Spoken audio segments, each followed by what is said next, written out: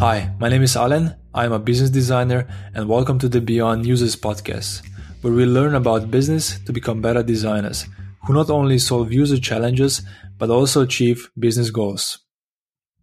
Welcome to this special Beyond Users podcast. So this week I published a guide called the Ultimate Business Design Guide. So it's something that's been cooking up on my stove for a few months and it's been bothering me, so I decided to put it together. And in this episode, I'm going to be talking about this guide. I'm going to give a few glimpses of the content that I cover, and at the same time, I invite you also to the website at beyondusers.com/guides, where you can also read the whole thing. But in this episode, I'm going to just focus on a few key points that I find very interesting, and I think also you listeners will find beneficial. First of all, why did I even write this?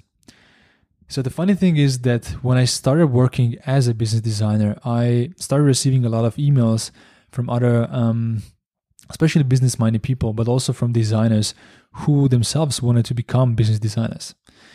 I tried to help everyone in the beginning, but it soon became too much. There were just too many emails, too many questions.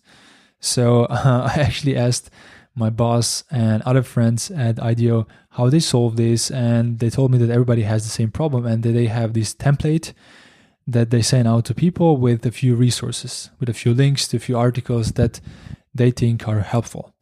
So I did the same, but looking back, and also at the time, I knew that those resources were not really enough for somebody who is just starting out, who hasn't maybe done a business design degree, who hasn't done a business design course or something like that. And there aren't and weren't many of them.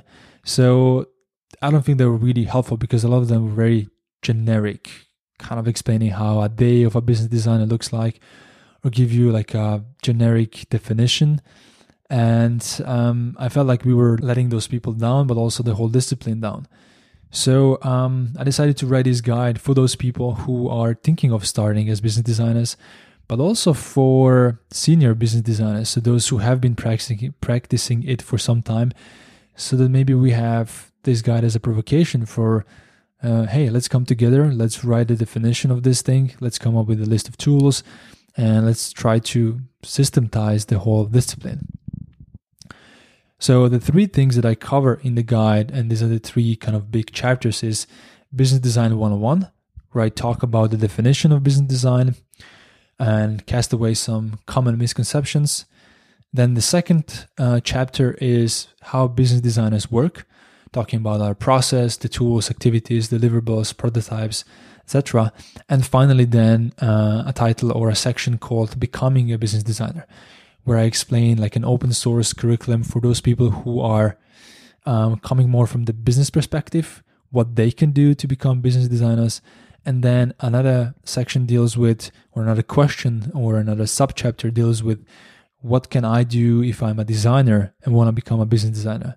Because these two tracks are completely separate, and I wrote like an open source curriculum for both of them, so you can check that out also on the website. So now one thing that I would like to dive into is the definition of business design. It's funny because I remember when I had the first interview for a business design internship at IDEO, I honestly had no clue what it is. I kind of felt what it is, it's business, and you probably design business models, you probably design strategies. It sounds like something I can do. I finished the business school after all. Now looking back, it was foolish for me, but also I couldn't really find a definition. So I remember a few months into the internship, I asked a few colleagues what their definition of business design is. And finally, what I found out is that actually there isn't one, we didn't have kind of common definition, or we said something, hey, it's a viability part of design, which is cool, but it also doesn't tell you much because you don't know actually what to do with it. So what I've tried to do, one of the main things for this guide for me was to come up with a definition that's helpful. With a definition that if somebody reads it and somebody wants to become a business designer, they kind of have a better image of what it takes to become a business designer and what it takes to do business design work. So here is my definition now. Business design is an activity that uses, number 1, design methodologies, number 2, design mindset, and number 3, business tools in order to solve business challenges. So basically we have these 3 components: the design methodologies, being design thinking and other design methodologies, then a design mindset, and business tools to solve business challenges. So I can't dive into all the details. Again, I would really invite you to read the whole guide, but I would focus on the main thing that many people get wrong when they try to practice business design, which is design mindset.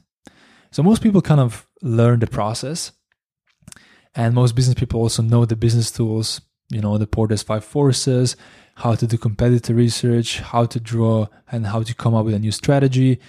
People kind of know that, and they also know the design thinking methodology. But a lot of people just gloss over the design mindset as if, hey, that's not important, or hey, I feel like I'm there. But I actually think this is the most crucial aspect. So I actually come up with 6 mindsets that I think business designers should have, or 6 mindsets that make a business designer. So the first one is that we always start with customers and stakeholders. So business design starts with the customer in mind.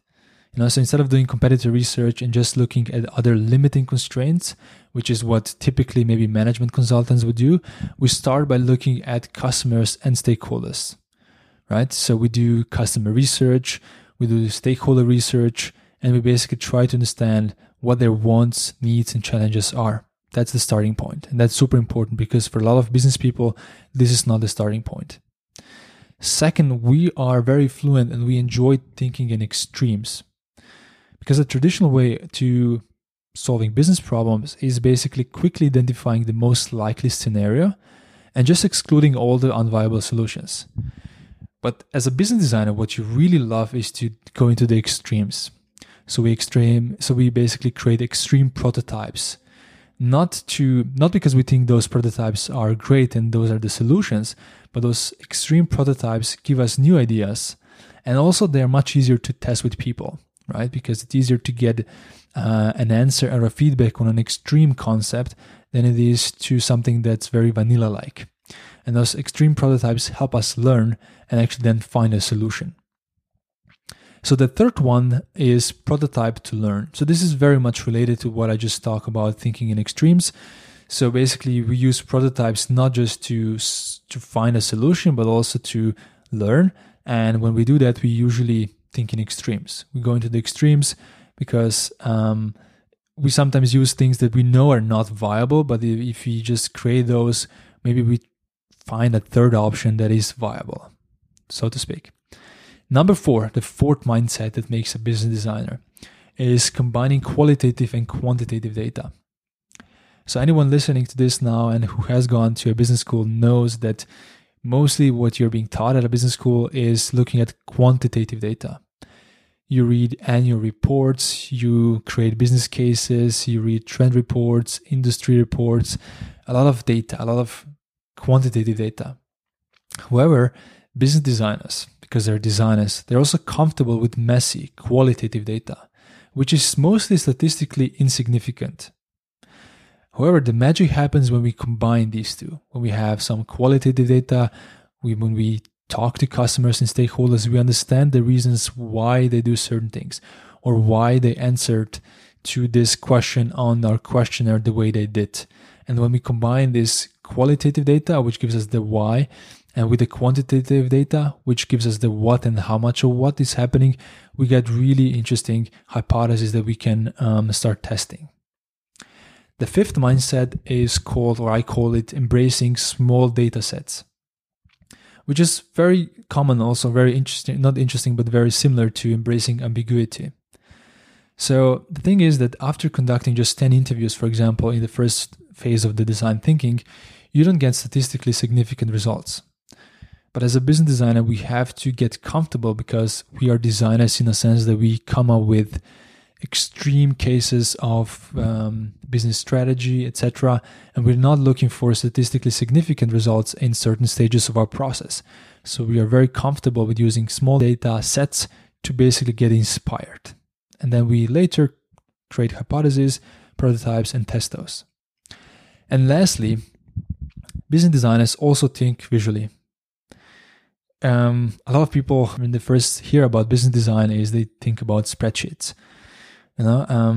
However, for a business designer, a spreadsheet is just one of the tools, because what we love to do is turn this business data into visual tools that help us find patterns, help us communicate learnings with our team, maybe create experiments. So what I found out is when I try to create a spreadsheet in a Excel or Google spreadsheets, I feel very confined to the format. You just try to fill out those spaces. But when I take this data out of the screen, maybe I have like a foam core or something like this, and I write all of these data out, then together with the team, I start actually looking for the patterns. I'd see more stuff than I would see if I'm just trying to fill out a spreadsheet. So obviously, we're not kind of the masters of visual communication, but any basic knowledge, just catching something on a Post-it, or being more visual even in the computer itself, like using more graphs, is really useful for business designers to uncover new ideas, to get inspired, to find unusual patterns, etc. So this pretty much covers the 6 mindsets that make a business designer. In the next section of the guide, then I go into the process of business design work. So basically explain these 5 steps of design thinking and what usually business designers do in each of them. I kind of list all the tools and activities. I also talk about what is the role of a business designer on a project. How do the co-creation workshops look like? I give 3 examples, like how a business empathy workshop looks like, which is basically how do we uncover business or data that is relevant for the viability aspect of our project. I also talk about the Blue Ocean workshop and a financial planning workshop.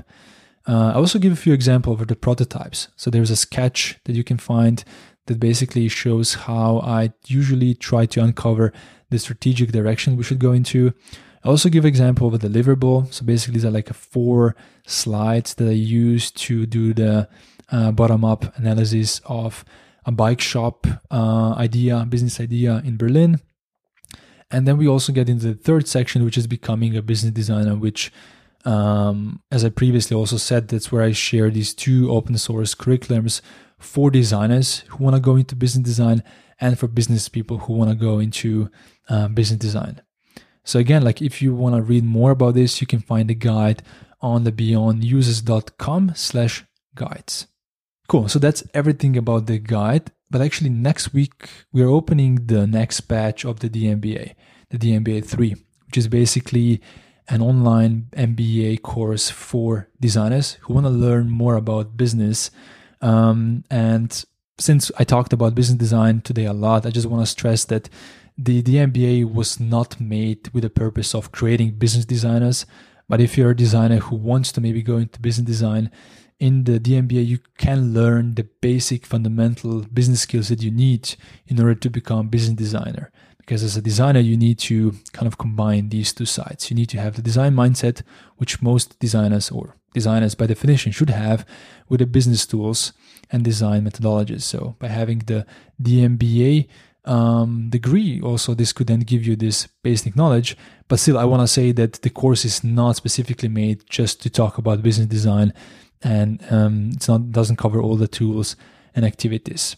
So as I mentioned earlier, we're opening the course on Monday.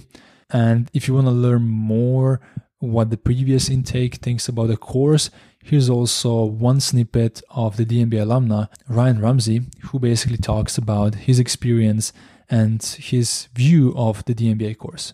I've always thought that designers really need to understand business. Really, where desirability meets viability is in a place where designers understand business. And Alan's curriculum is fantastic. It's concise, it's succinct, and it's right on the point in terms of a designer learning the basics of forming a business strategy and being able to communicate with their business and product partners. Cool. So that's everything in this episode. If you want to sign up for the waiting list for the course, you can also do that on the d.mba. So basically www.d.mba.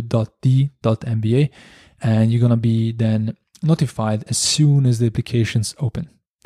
Cool. Have a very nice week and talk to you next week. Bye-bye.